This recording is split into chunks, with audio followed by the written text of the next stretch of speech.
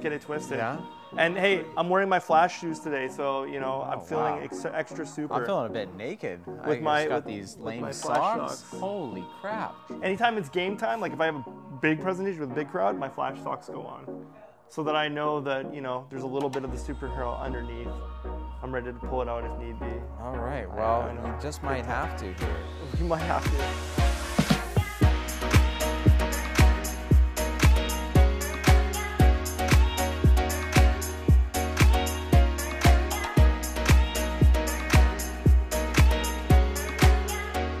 Hey everyone, welcome to another episode of the Steel Entrepreneur Show. We have Marco Pasqua with us, and it is episode 38 for the record. Yes. Marco is an entrepreneur, he's a speaker, he is a man of many talents. Here I am going off the script. I gotta stay with the script or we're gonna start over here again. We'll be good. I believe in you. What makes Marco so unique in my eyes, though, is not so much any of that, and it's the reason I have him on the show today. Cool. He's an incredible connector of human beings, and through this, he's been able to create a personal brand for himself, which has him rubbing shoulders regularly with some of Vancouver's and Canada's biggest CEOs. That's true, right? You were that is actually very true. Okay, because now I've got you on. I have to keep myself authentic and honest. People that, quite frankly, you were talking about some of them that I would love to be in the room with, and it's through that I was just like, holy shit, how is this guy doing this? I need to have him on the show. Great. Cool. Well, here I am. And today you're on location in my house. Yeah. Right. I didn't even think about that. We aren't in the normal location. No. Danny, as you'll soon discover, or you've already discovered, I don't have any furniture anymore. So it's all going to be different next time. You'll see. It's going to be kind of cool. So Marco, tell those who pay attention who you are.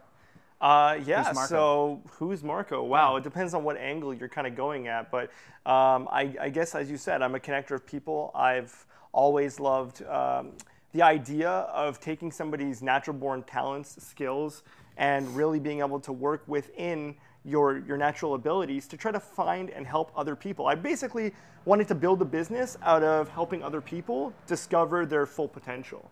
So that has kind of played a part in who I am as a person because growing up, I was, I don't know, people can't tell on the camera, but I use a wheelchair. I have cerebral palsy. I have a disability that affects my two legs and my right arm. And with my dad being an immigrant, you're stealing all my goddamn questions. Well, I'm sorry, Matt. I'm sorry. I won't go into too much detail. You're already done.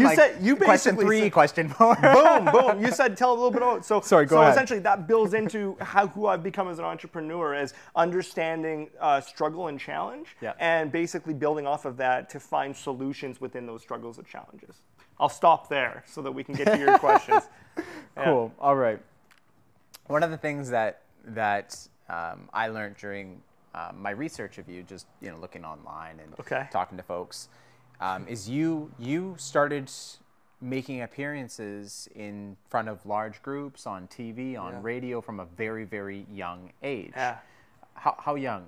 I was about 9 years old the first time that I started making appearances. Like a child celebrity. That's kind of how it goes, especially because telethons back in the 90s were a really big thing. I've literally never seen a telethon. Yeah, and that's the thing, is that they were huge in the 90s. Have you seen a telethon? I don't know. A telethon? So a telethon is a fundraiser that is televised. Yeah. And they used to be between 22 and 24 hours long, where you would show segments or clips about a particular cause. You see ones for Children's Hospital and things like this. I've seen that on Seinfeld once. That's right. There you go. So you know it's legitimate. But they don't really do telethons anymore. But back in the day, they would choose for lack of a better term, and I don't want to blast on this at all, but they would choose a poster child. Yeah. Somebody who the funds would be raising for has directly impacted or their family. Makes sense. And I was asked one year, and I do have a clip on it on my website actually, the time I was asked, where I'm on stage talking to legendary Red Robinson. He's a local radio host. He's the guy who first interviewed He's an old dude. The Beatles. That's right. Yeah. The Beatles, Elvis Presley when they first came to Canada. Yep. And so Red was interviewing us, and I was showing the audience, because it was nationally televised telethon, my check for $100, which was a big deal for me because I was giving back money to an organization that helped me to go to summer camp with somebody with a disability as a kid. And he goes, oh, that's fantastic. You know, you're so good at promoting this right now. Like, I think it'd be fantastic if you come back next year and do what we call promotions. Would you like that? Yeah. And next thing you know, I was what they called the Timmy for the Timmy's Christmas Telethon, which is essentially the name they gave to the ambassador. I think it's based on Tiny Tim. That sounds terrible, but it isn't. It was for a great cause, and they would fly me out to the Queen Charlotte Islands and various places to be that ambassador, that representative of why it's so important to give.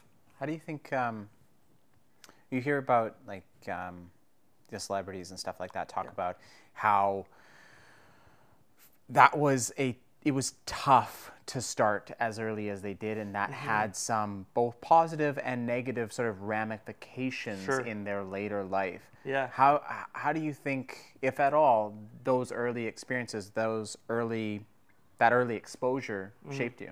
Oh, big time. Actually, for the positive for me, because I realized as sitting, like, they used to make a big deal out of it, so they would go to the Queen Elizabeth Theatre and have hundreds and hundreds of people sitting in the live audience. That's here, right? That's right, in Vancouver. Yeah. But then from there, they would be broadcast on, I think it was CBC TV at the time, so it was across Canada, which was really neat. And I remember being a young kid, not really quite understanding television as a whole, just knowing what I watched on TV, but then realizing there's these cameras, there's these people, and they're hanging on every single word I'm saying. And the cool thing is that they're laughing because I'm this cute kid saying these things that matter to me, but I realized you could turn television and radio into something positive. Many times we focus so much in the news about what's going on negatively, and it was in those moments where I'm seeing this host with this mic in my face and this camera looking at me saying, what do you want to say to the audience and to the world? That I realized, hey, this could literally, maybe not in these terms because I was young, but this could be a soapbox for you to really advocate kind of for the things you instrument for change. That's right. So we don't have to be focused on the things that are negative in the world. We can actually use this as a way and as a platform to push a positive agenda, for lack of a better term.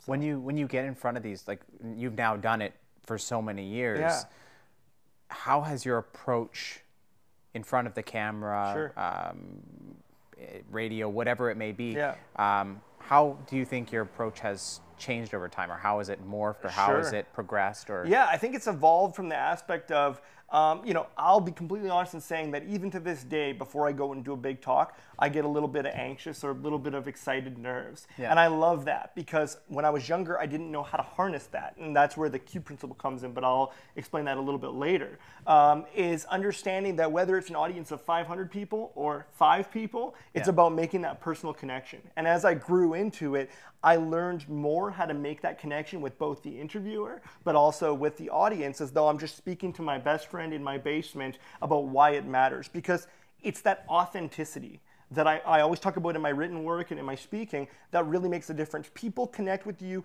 not because of what you're selling it, but why you're selling it. What's the reason behind it? So if you can actually have a direct correlation or tie-in to why it matters to you, that's why somebody will buy your chocolate bar versus the next chocolate bar, right? It's making that authentic connection, and that is something that I've only learned over time. Do you think, you mentioned that oftentimes you'll pick a specific person. Sure. I remember I was doing Lucas Mattiello was on this show, one of the first, and I remember when I was going through some of his classes, he would sort of teach you to kind of start here and then work your way there, and I'm kind of curious how you work the room. It's called scanning the room. And there's a lot of speakers out there that do it really robotically, which I find really strange. They'll actually make a point of, they come on the stage and they'll take a deep breath, and then they'll literally, I had an instructor once that literally was trying to teach us to literally take a breath and then you do a full room scan. But I find that super awkward with no spoken word, and you're going, and you do the full, and I'm like, whoa, what is this, the Terminator? I think what it really is acknowledging the room and the space that you're in.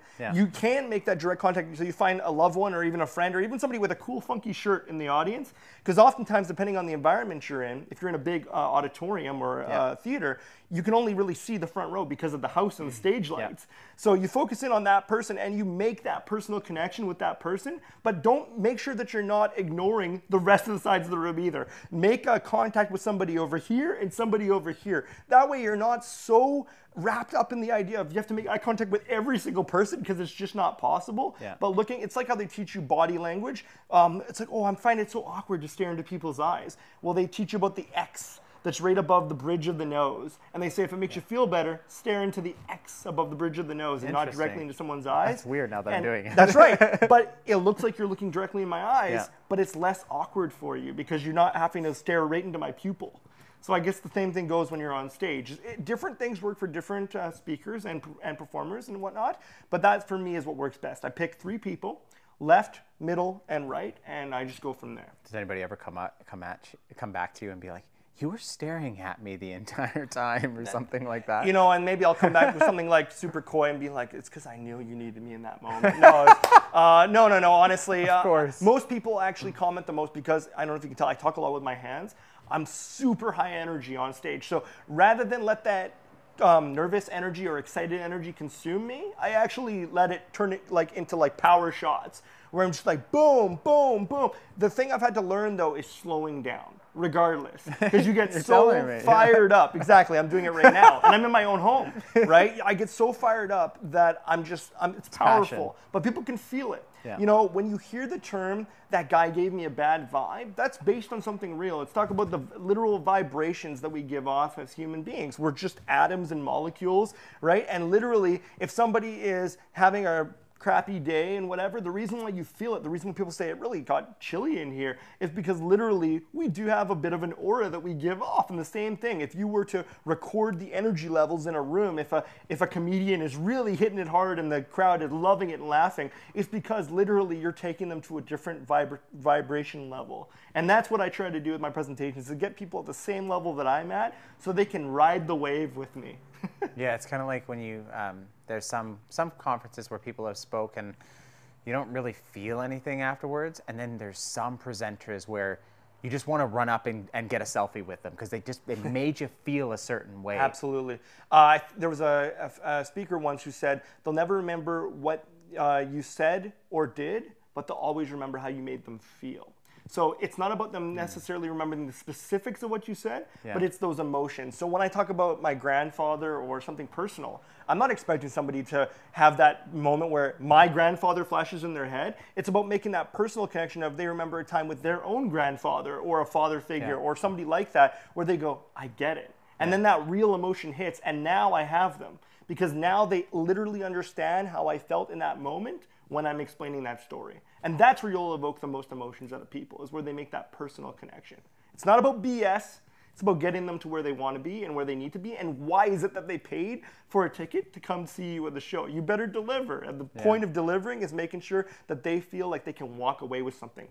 I made a point when I started my business, I didn't want to just fade out into the background and just another speaker with a disability and rah, rah, rah, he's a champion, he's such a hero shot. I don't want to be a hero shot. I want to be known for what I speak about and the content that I deliver. And secondary to that is he happens to use a wheelchair. How did you take what you were doing previously?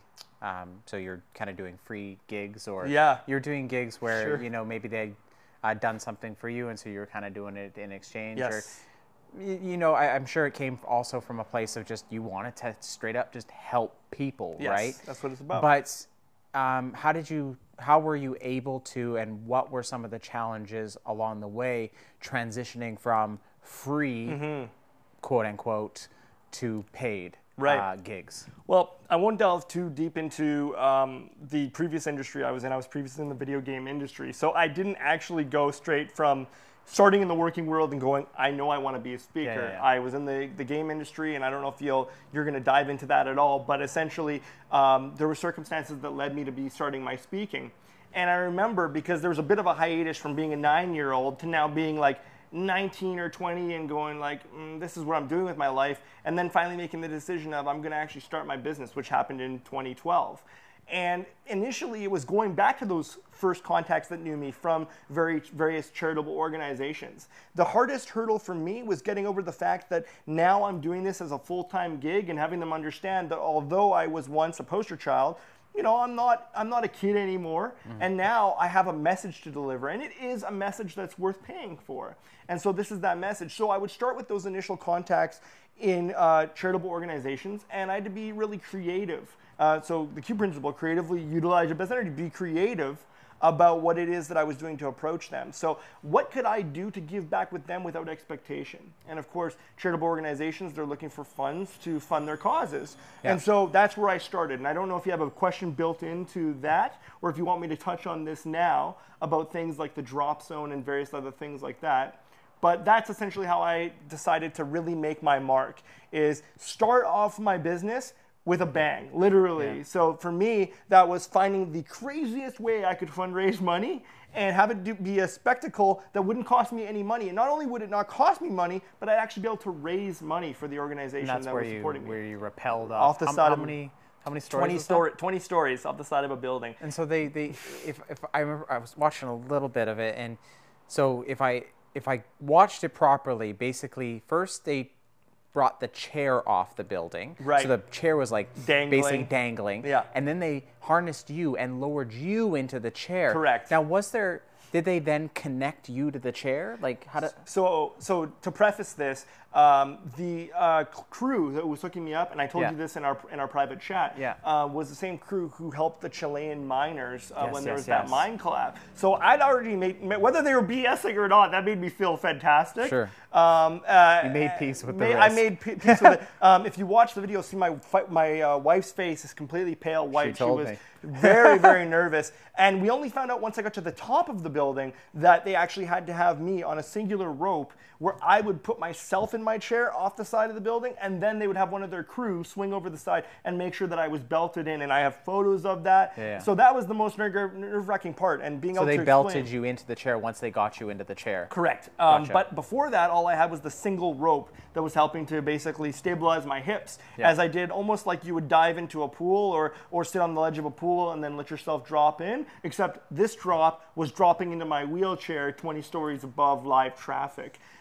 It's called the Drop Zone. It was for an organization called the Easter Seals, and they're around the globe. Easter Seals, they do a lot of great work. And actually, the second year that I did it is when I was able to convince. I think it was the second year. I was able to convince Lucas Mattiello. You mentioned Lucas to join the team with me. And you guys did it for 2 years, or he did it for 1 year? He did it for the 1 year. Yeah. Okay. And so the theme of this is you're a superhero. So we're dressed up in spandex, and I'm wearing tight blue spandex and long like ankle or knee socks and stuff. And our team was called Team Inspirational because I had my friends Fiona Forbes and Michael Eckford from Shaw TV, and they had a show called Urban Rush. Yeah. And so I said to Fiona, knowing that she was afraid of heights, I said, would this make good TV for you? And I explained what it was, and she goes, well, I'm terrified of heights. I said, I know, but think about this. This would be fantastic. We'd be able to raise money for Easter Seals. So she reluctantly agreed at first.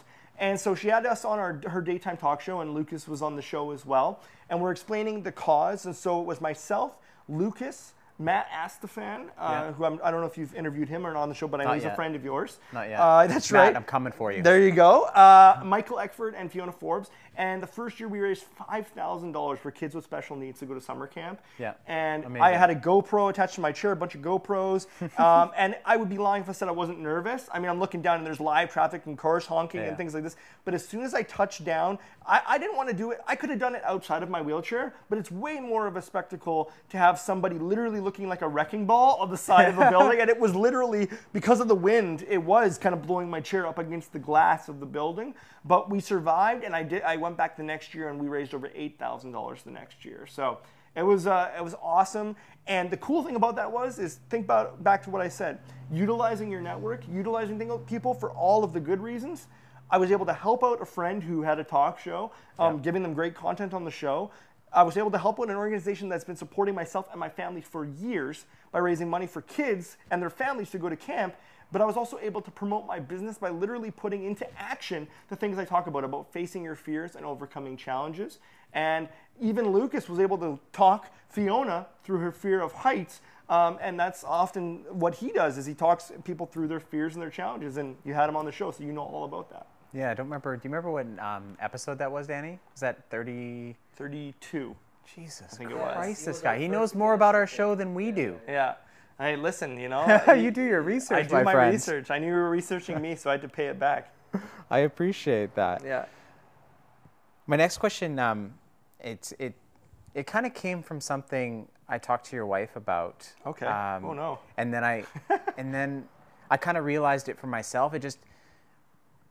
I'll just go for it. Sure. When we met, like full disclosure, I can't remember the last time that I was around somebody in a wheelchair. I just don't remember. So I was thinking to myself, okay, well, is there like things I shouldn't say? I honestly did a fucking Google search. Yeah. Did you really? I just did. I didn't want to be stupid. Okay. And so I just wanted to make sure that I didn't offend or I didn't. That's Google okay. Home? I think my Google Home is talking to us. That's yeah, because I said Google. Yeah, there you go. Okay, I'm going to try and avoid that word for now on. Yeah, that's okay. Anyhow. They're always listening, no. Right? Yeah. So you did a blank search. Yeah, so I just wanted to make sure I got. But anyways, so I got we met, we went down to the water and everything. We sat down, we had a chat, and what your wife pointed out, and then I realized later on, is like I totally forgot any of the research or anything that I even thought about. I forgot that you were even in a wheelchair. Period. Good. It just wasn't there. Yeah. And it was like, she described it as magic. And then I was like, yes. Like, I just forgot. Yeah, for sure. And so, I think that has a lot to do with your attitude or your approach or you. And so I kind of wanted to dig into that a little bit and understand why do you think I felt that way? Why do you think your wife points that out? What's up with that? I think for me, it's about the way in which I approach life. My parents always raised me to believe that nothing is really a challenge. And so when I'm speaking to people, it's less about that. It's literally about me making that actual connection with them. So the chair fades into the background. And I always tell this story because it's funny. I've had friends who've known me for over a decade. And, we're going to the beach or whatever, and we load up our regular stuff. And I hop into the passenger seat, and we're driving off. And my buddy Shane will be like, oh, shit. What? Oh, I left your chair in the driveway, man. And we're like 10 minutes out now. Because, it's not about that. And it's never been about that. Yeah. Even literally, if he's going to fireman carry me up a hill because we have to go on a hike somewhere, he totally forgets about the chair. And that just happens because I don't make it the center of my life. Yes, I look at my wheelchair as the extension to my personality. So if you see it, it's red and black. Those are my favorite colors. It's got lights. It's got a whole rigged up system to it. Does it actually have lights? It's got lights on the side and on the back. So at nighttime, I can turn those on, and I can give you a light show later. But it's pretty cool, man. And I look at it as almost like how somebody would treat their vehicle. Yeah. It gets me from point A to point B, but it's not me. But I also am proud of it. I identify with it. Whereas there are some people with disabilities, and to each their own, they have a chip on their shoulder, and they're saying, this is not me. And maybe it's different because I was born with my disability, whereas there are people who acquire their disability later on in life who become quadriplegics or paraplegics. And maybe for some folks, it's not something that they want to identify with. For me, I use it as a tool of empowerment. Of saying, heck yeah, I use a wheelchair, but watch what I do with it. Yeah. And watch what I'm able to do with my life and not let it hold me back. And I think that's what puts people at ease. Karen has often told me that it just relaxes people. Because I'm not making a thing of it, they don't make a thing of it, and then they're just like, you know what, I'm super comfortable right now. Yeah, and I just don't think about it. That day I got the worst sunburn. I told Karen about that. My whole arm and up to my neck. We should have switched sides. We should have switched sides. Yeah, totally. Yeah, SPF, everyone. It's a real thing. It's a real thing. Yeah.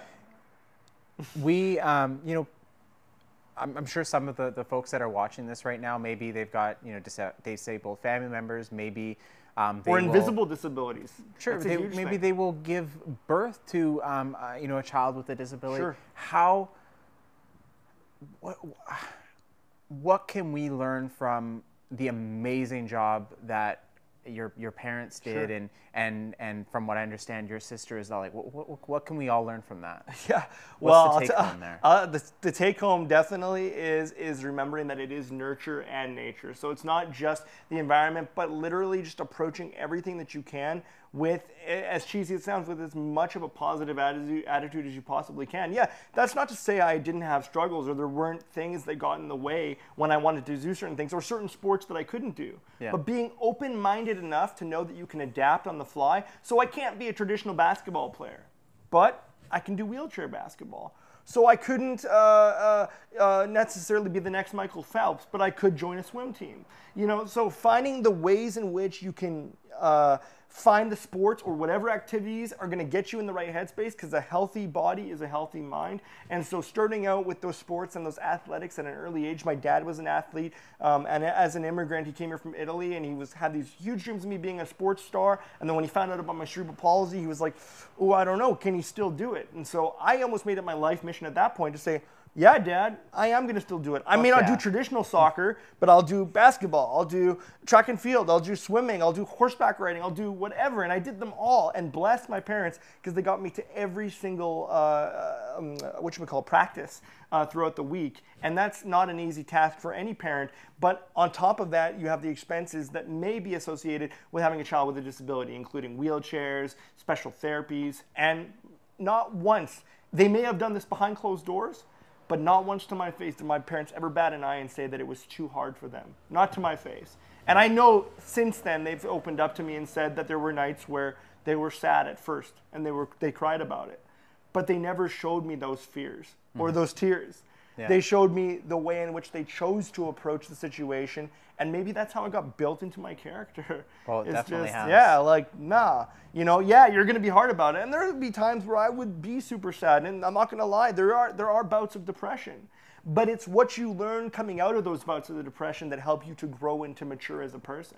Yeah. And I want to turn those lessons and those stories into empowering things that other people can do within their own lives to find a way out of the darkness, for lack of a better term. I like that, the darkness. Yeah, the darkness. Tell me about what you're doing with Van City right now.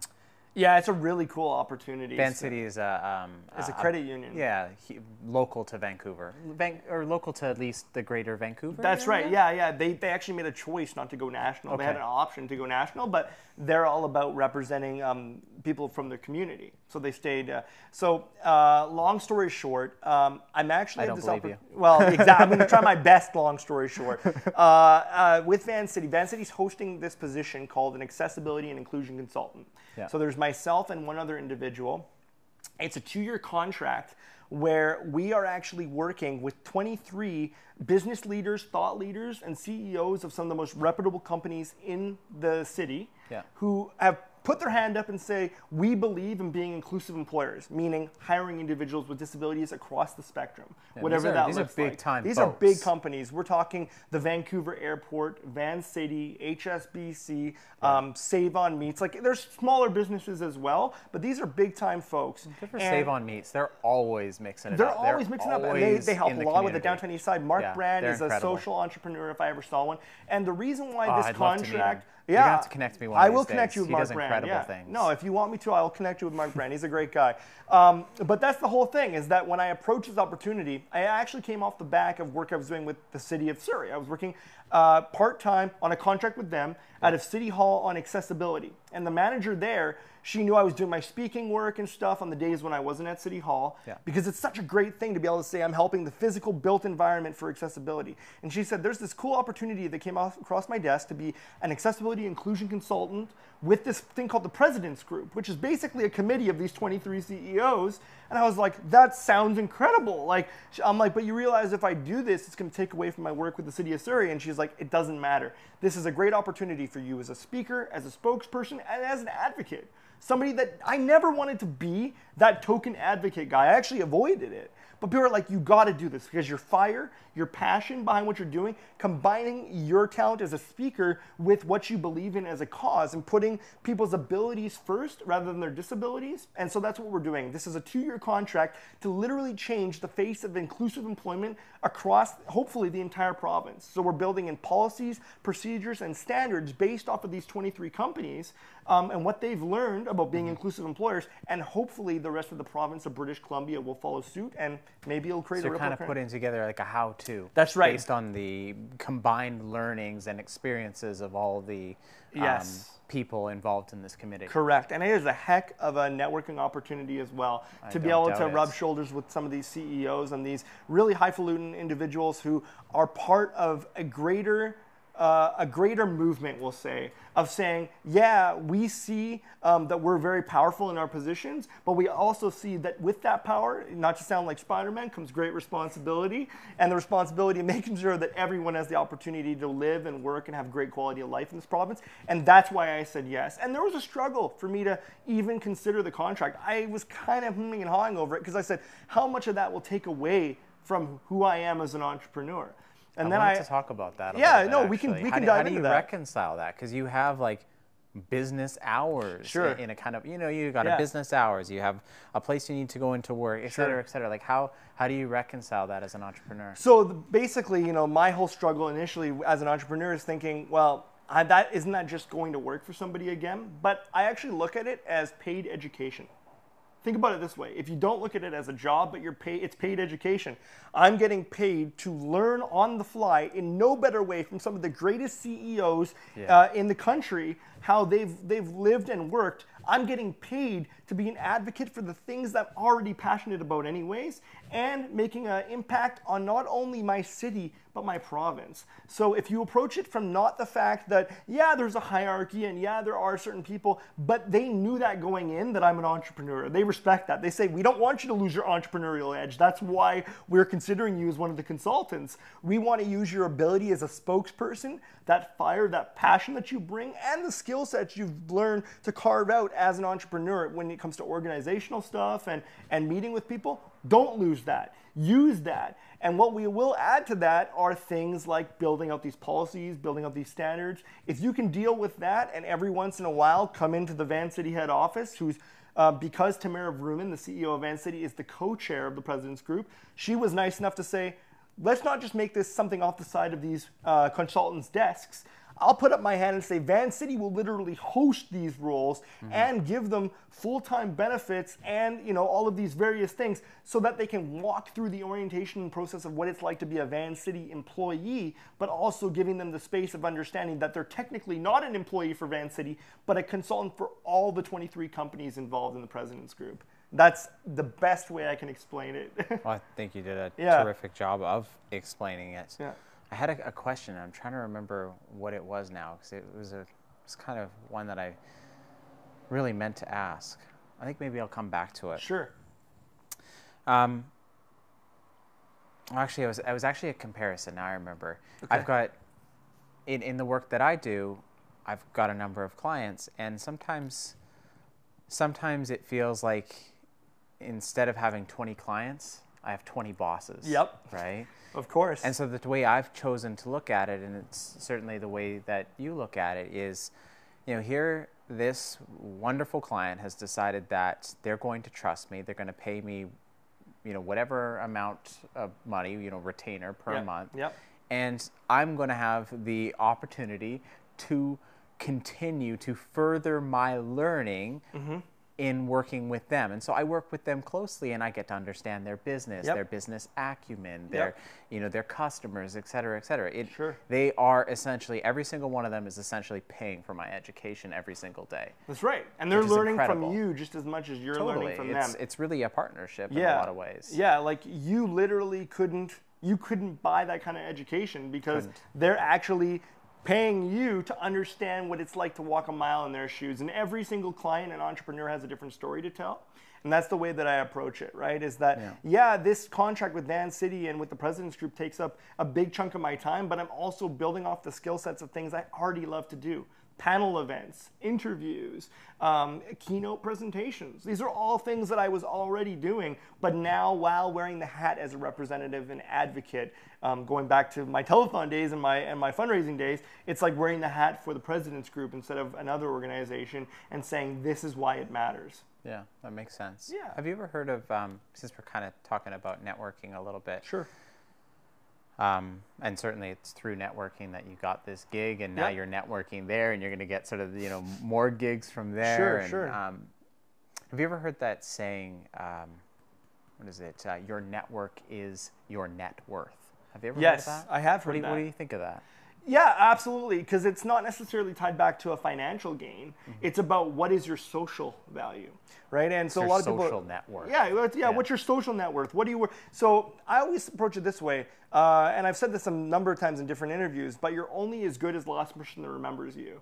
Right? So if I was wiped off the face of the earth tomorrow, it doesn't matter how much is posted about me on social media. Eventually those posts will fade away because they won't rank as well in Google search engines. And you know all about that stuff. But no, it's about your memories with people and making those authentic connections. And I'll tie it back to the key principle again, creatively utilizing your best energy. What energy are you putting out there to really affect and impact the people around you in your social circle? And I hope that if I were hit by a bus tomorrow, knock on wood that I'm not, the people would say, you know what, Marco was a legitimate guy, he was an authentic guy, and he did what he could to make an impact, and that's your net worth. The impact you create in your social circle and by extension, those individual social circle is really all you have to take the bank. Because when we die, we don't get to bring our bank account with us. So all these material things and the money and stuff, that's secondary. And I think that is really the approach I took when building this business is, yeah, I can write a 60-page business plan, and I did.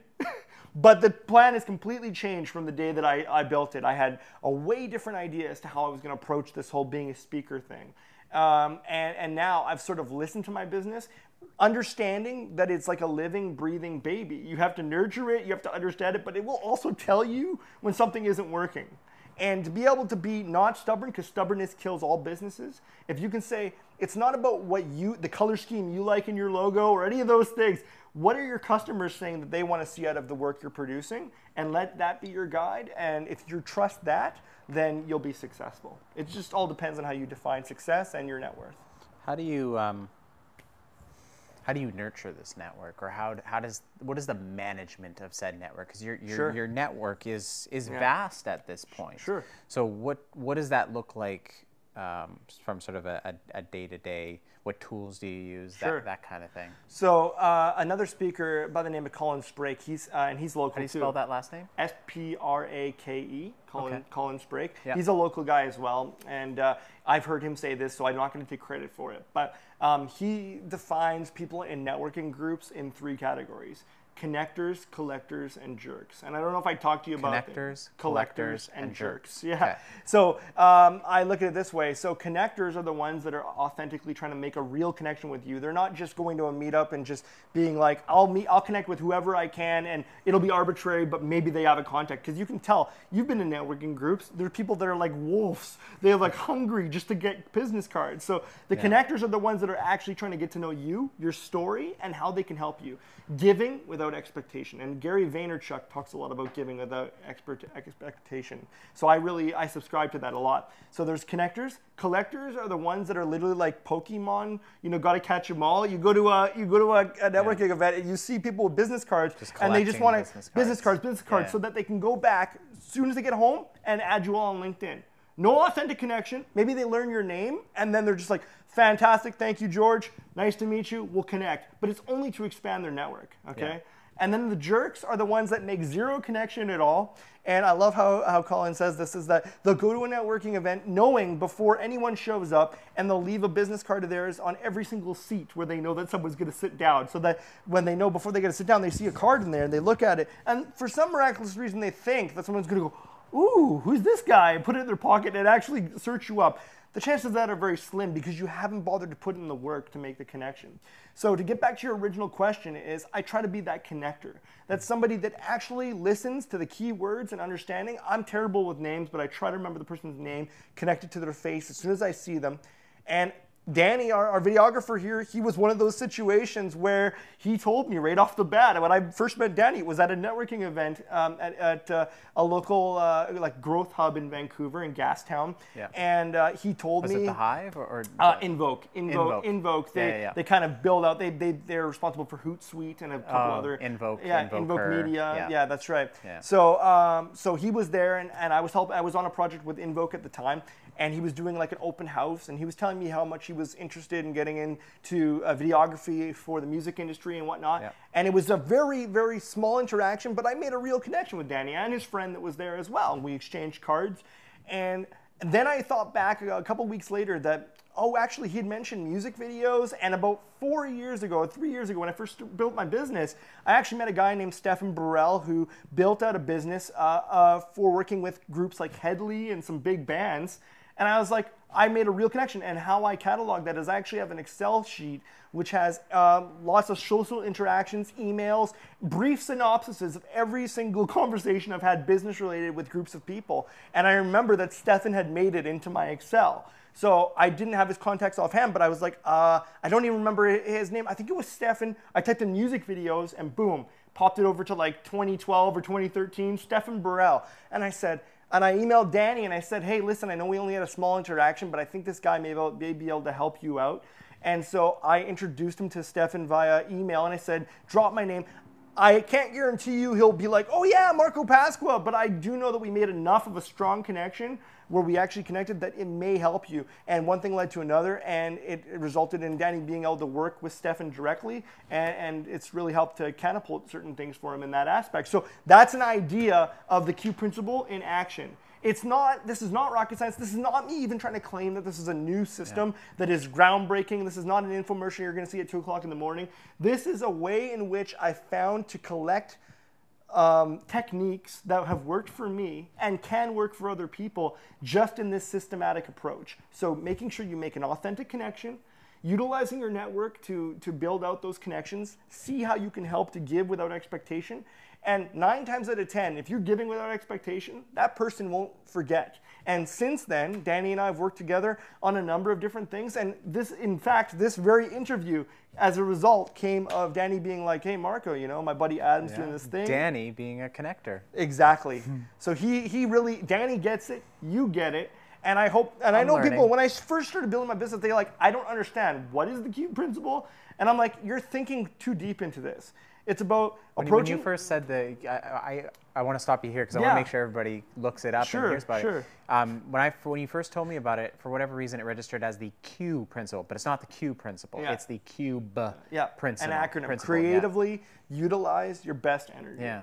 Right? And people are like, well, what does that mean exactly? Well, it's understanding your network, what people bring to your network, utilizing it in such a way that you're not just take, because I was telling you before we turned the cameras on, you have to be strategic. I think the camera was on. Oh, it might have been on. We were talking about KFC legs and all this stuff. But anyways. Hey, leave my legs alone. Yeah, we'll leave your legs alone.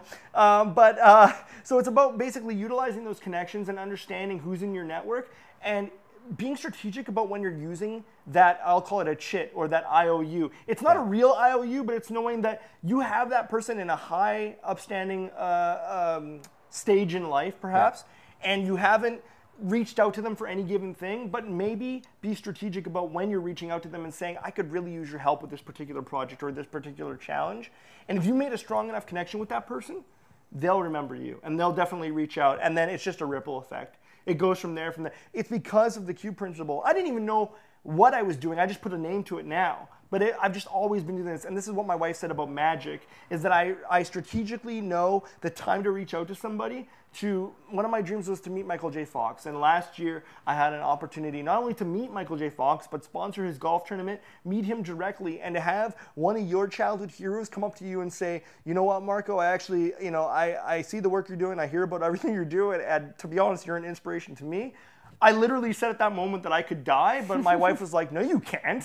I'm like, oh, right, yeah, Karen, yeah, my life, right, all of that stuff. No, but seriously, and it all came as a result of understanding who was in my network, knowing that that was a goal of mine, knowing that I had not ill intention to do it, but it's because I wanted to, not for any fame or fortune, I just wanted to thank him for being an inspiration to me. And I got to do that exact thing last year at a golf tournament with Mike. So that was great. And that was just me practicing what I preach and understanding that it's not about taking people and taking advantage of people. It's about building up your social network. What tips could you offer somebody who wants to get better, who doesn't already have that magic? Sure. To get better at making those personal connections, those memorable connections. Sure.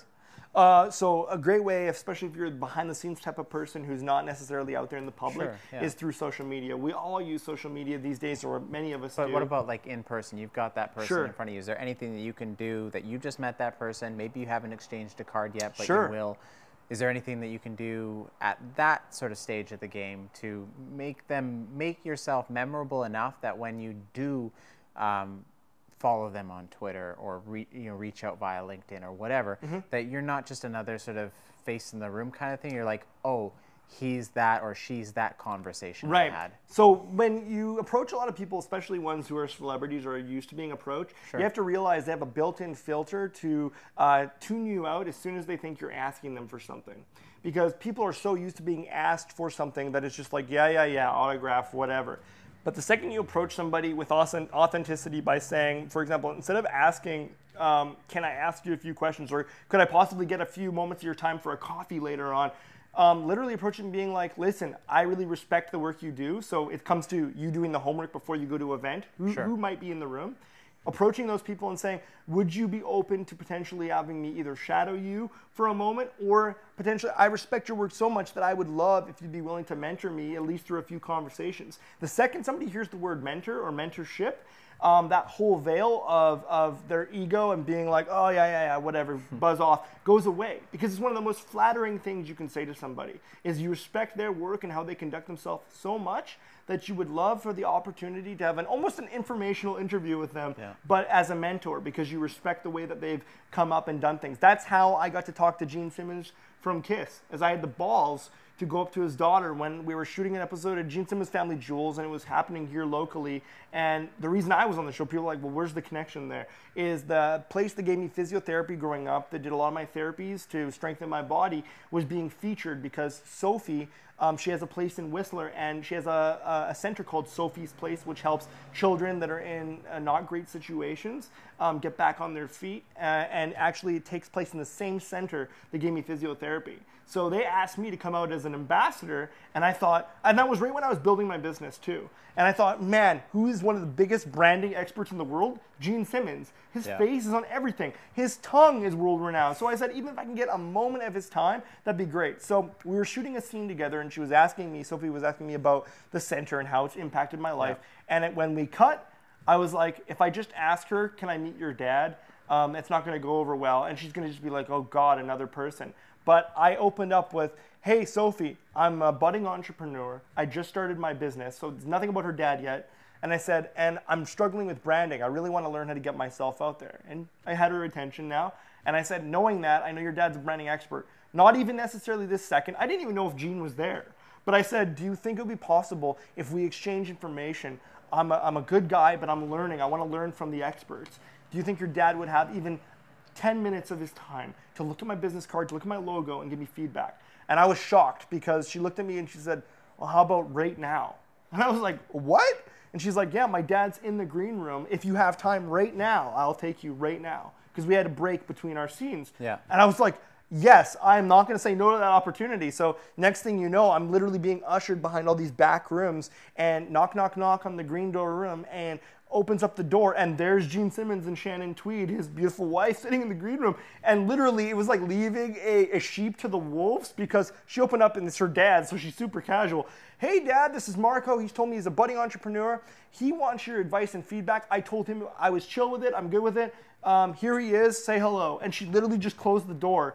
And now I'm sitting there in awe with my jaw dropped, and Gene's sitting there, and he's so, you can feel his presence when he's in the room, and he's just so, and I literally, what seemed like several minutes, but probably was only about 15 seconds of my jaw on the floor. He's like, so are you going to come over here or what? And I was like, yes, sir, yeah. So, you know, what I thought was going to be a couple-minute conversation, he'd brush me off, ended up being about a 30 to 40-minute conversation about branding, giving me book recommendations, talking about body language. It was actually Gene gave me the biggest tidbit or advice when we left the conversation, because people don't know this, but my right arm is also affected by my cerebral palsy. So the dexterity is affected, and every time when you go to shake someone's hand, people lead in with the right hand. Most people are right-handed. So I went to go lead in with my right, knowing full well it's probably not going to go over well because my right hand sucks, but that's okay. I call it an organic prosthetic. It's real, but it doesn't work very well. So I go in and give a handshake, and Gene looks at me, and he's a no bullshit kind of guy, and he's just like, that was a shitty handshake. And I was just like, sorry, sir, but what you don't know, and I thought I had him in a corner, is that my hand is affected by my disability, and I thought he'd feel really shitty. Not that I was trying to make him feel shitty, but anyways, and he goes, no, it doesn't matter, and it's not gonna matter, because whether you're affected by your disability or not, people are gonna judge you within the first 6 to 10 seconds of meeting you, and what's the first thing you do? Typically, you shake their hand. So work on that and learn about body language. And I took that to heart, because then I started to absorb myself in body language and how subconsciously people judge you when you enter a room, and how you're sitting upright, and that's where the energy piece and the cue principle comes in. What kind of energy are you projecting? Are your shoulders back? Are you confident in yourself? Are you assertive?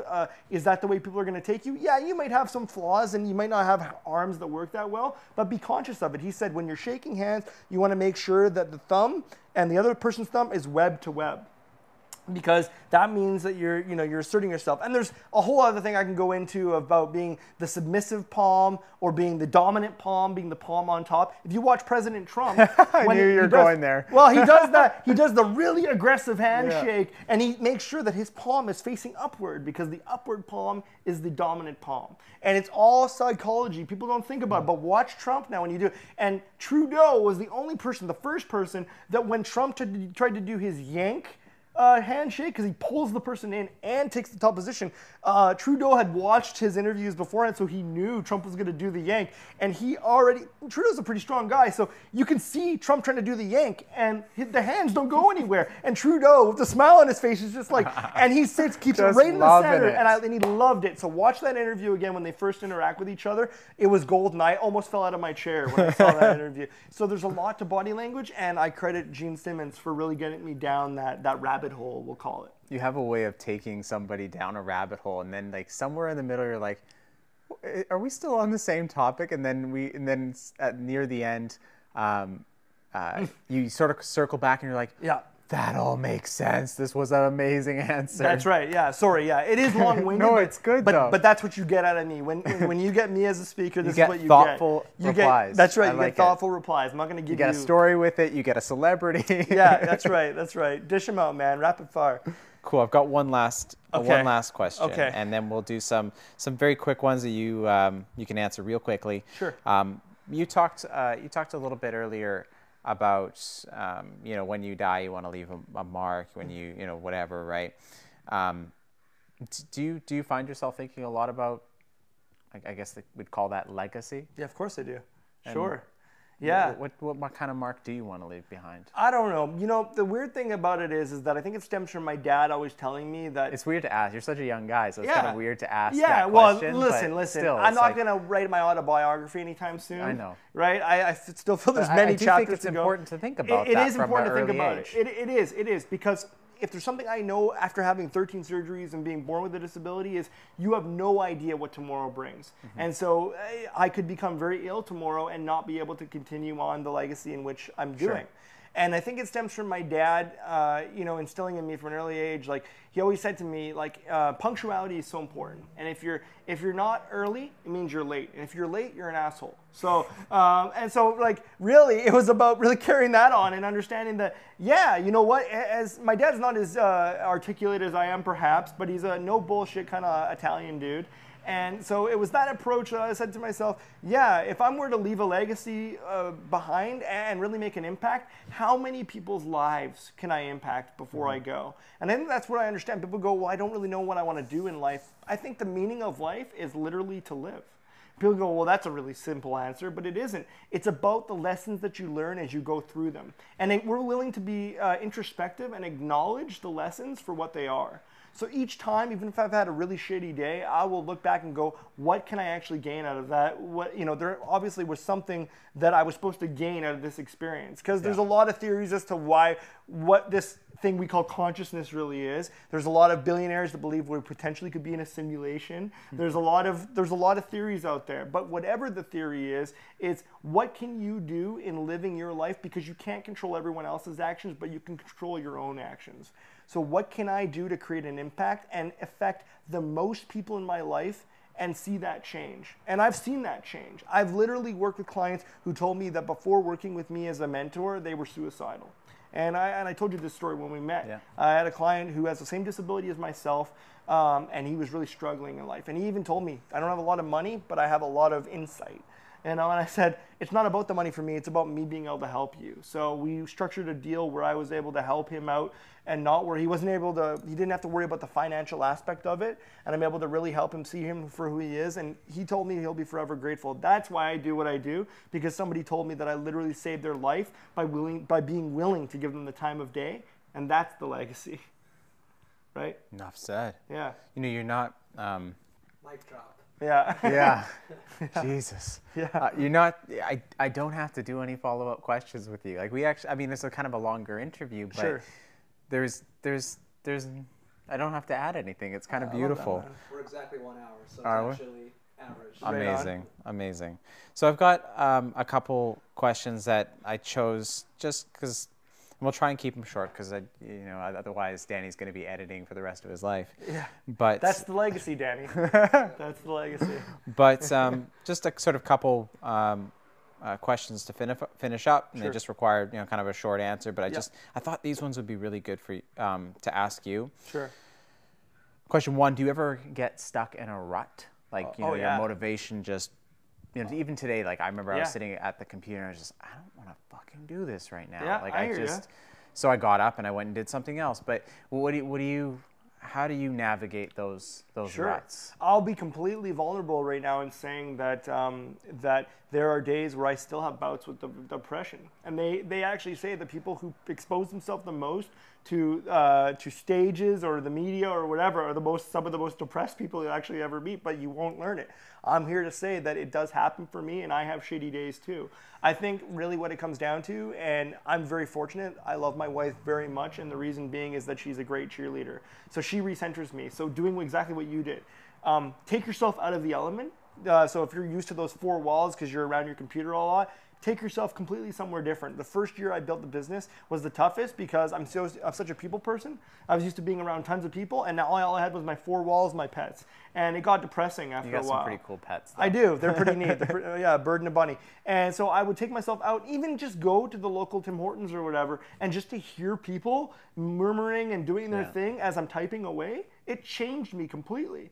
But also getting out there, and for example, for me, I got to be more disciplined about physical activity, like going back to my sports in my background, is just working out and getting out there, because some of the best ways to exert that vibration, that energy out of your body to reset yourself and get new energy is to expend all the stuff that is feeling so dark inside of you. So working out is a huge way to do that. As foofy as some people may think of it, meditation, if you're not into the ohms out loud, you can literally do meditations in your head. You don't have to, and it's not about necessarily silence too. You can do binaural beats. I think I told you about binaural beats. You did. So you can use certain sound waves to clear your head. So all of these different strategies, you can research them yourself, but you can get yourself out of those ruts. But also acknowledge that it's okay to feel that way for a brief period too, because it's how you become the closest to what makes you raw as a human being. The reason why we are evolved above other species is that it's our emotional capacity. So embrace that emotion. This guy doesn't do short answers. I should have known that. I walked right into it. I'm sorry. I'm gonna work. The next one will be quick. Advice to your 20-year-old self. Oh my goodness. Is this going to be a long answer? No. Cut back the swagger. Oh, you had so much swagger. Oh God. That swagger. Yeah, I think cut back the swagger. Cut back the swagger and start to really dial in to the people you're connecting with, because it didn't happen for me right away, right? There was a lot of, and I think it was a defense mechanism. I was using swagger as a way of putting a veil above myself. So cut that stuff out and really remember what actually matters. The things that are truly important. And at the time, as a 20-year-old, I'm sure the things that were important are much different now as a 32-year-old. So yeah. All right, so I got 3 more. Sure. These ones are kind of confusing, so I apologize if you have to think about them a little bit. No, that's fine. What's one thing that you do that people think is crazy, and why do you do it? Oh, wow. Well, this is an easy one. I know it is. Keeping that Excel. Oh, see, that's not what I thought the answer would be. Interesting. I'm curious as to what you thought, but you can tell me probably have something to do with some of these conspiracies. Oh, well, there's that, but that's totally unrelated to what we're talking about. Yeah. But no, honestly, the spreadsheet. The spreadsheet. You can use a standard CRM system or a piece of software to catalog, but it's the discipline behind it. I was going to ask about that. How do you stay so disciplined? So it depends. So I deliberately took a 1 month off of it to see how it would affect me, to see how, because I've been doing it since I built the business in 2012. So that's 5 years. Damn. So I took a month off. How many rows is the spreadsheet? Oh, well, I do it by tabs by year. Oh, okay. Right? So after 2012 and 2013 starts, then I start a new thing. Smart. That makes sense. But it's all color-coded based on production activities, networking and emails, and administration tasks. And so it's so that I can look at by year end and see how many rows are green, meaning administration, how many are actual production, which is blue, and how many are orangey yellow, which is emails, conversations. And I use that as a way of looking back on the year and saying how I invested my time. Because currently we don't have a way of time traveling, but as somebody who's obsessed with time travel and Back to the Future and all that stuff, you never know. But for now, I'm able to look back and say, how did I invest my time, and was it the best use of my time? And it's also a great way of keeping yourself disciplined and saying, no, it's important to me that I do this so that I continue this going forward. No one told me I had to do this, but I started it and I just didn't stop. So this month, I'm getting back, starting back into it in August. After I've done sort of my cleanse of it to see what, and you know what? I found that in the month off, I haven't liked it. I actually like having it there as a throwback. Don't get me wrong, all the things I took as a month off, I actually still have cataloged. They're on my phone and they're in very brief synopses so that I can go back and add everything back in. That's going to take me some time. It's going to take about 2 hours to get everything back in. But I'm so looking forward to it. Do you have, I wonder if I could ask you for like a template or something Absolutely. like that. Obviously, I don't need the information inside it, although I'm sure I'd love it. but just like a template that I could link to or something like that, so people could see, okay, the tabs are set up by year, and you've got these columns on each one of the tabs, and that would be amazing. I can totally just build one out based on what I have, and then there you go. That would be incredible. Yeah, I would use that, absolutely. Sweet. What is the most interesting conversation you've had lately? Not including this one. Wow. Interesting conversation. Yeah. I would say I actually have some of the most interesting conversations with my wife. I got that. Yeah. I totally got that. Yeah, like her and I, some of our favorite things to do is like sit back with a glass of wine and just talk about how things work. Right? And to get back to the conspiracy theory thing, there's a lot of, we call it critical thinking that we like to do about the world, about the economy, about the fact that we live in this type of society that we do, where you do something for a dollar amount, and then your time is based on that dollar amount, and somebody gives you a financial token saying this is how much your time is worth. It seems odd, considering we're such an empathetic race, that is how we structure society. And I have this, you want this, you pay me this to get this. So this is actually why I have never been driven by the financial aspect of my business, although it's proven to be successful. It's never been about that. So really digging deep into those kinds of conversations of how could we approach the world in a different way. There's a lot of talk about universal basic income. Guys like Mark Zuckerberg are talking about that. Say what you want as far as motivation. But it's interesting. The second you take away people worrying about the financial strain of having to keep their lights on, it means that they can follow their passion. And ultimately, what I'm trying to do in my speaking is show people that you can follow your passion by utilizing your network. Makes sense. Yeah. What's I going to say there? Not coming to me. I think I'm getting tired. Okay. Last question. Sure. What do people never ask you, but you wish they would? Wow, that's a tough one. They're thinkers. Yeah, no, this is the thing. Never asked me, but I wish they would. Yeah. Yeah, I don't know. I would say maybe people never. Or maybe you wish more people would ask you about something in particular. Yeah, I don't know. I think people, when it comes to having a disability, people get really nervous about asking me any questions around that. I wish that people felt more comfortable to be vulnerable and ask those types of questions. Now, granted, instead of going to Google. Yeah, going to Google. Yeah, exactly, and asking it for advice. That's a great way of actually segueing and saying that if you know somebody who has a disability, or perhaps someone who doesn't, or may have an invisible one, if you feel like you want to be able to accommodate them, just ask them personally. Don't feel like you have to walk on eggshells. That would be great advice, because there's a lot of people that, yeah, they maybe get offended by you asking, but for example, one thing I don't want people to do is come up and just start pushing me, and that happens all the time. Like, I'm in public, I'm wheeling with my earbuds in, and like literally downtown Vancouver, and all of a sudden I'm going up a hill and people are just like starting pushing me, and I look behind me thinking it might be a friend, and it's totally a stranger. And I'm like, oh, hi, can I help you?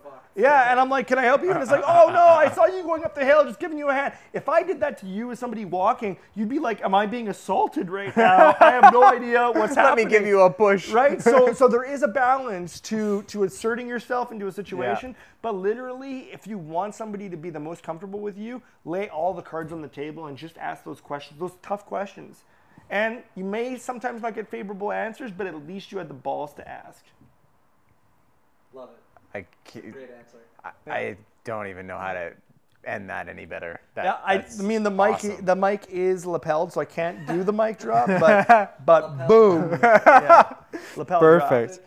Cool, man. Well, thank you. Thank you for your time. You're fucking awesome. Yeah. I plug. What do you plug your website? Sure. Whatever. All right. It's yours. So instead of saying thecubeprinciple.com, because that's confusing for people, they spell it Principal. You can go to Marco Pasqua. Yeah, you can go to marcopasqua.com, and I'll take you to the same information if they want to learn more about me.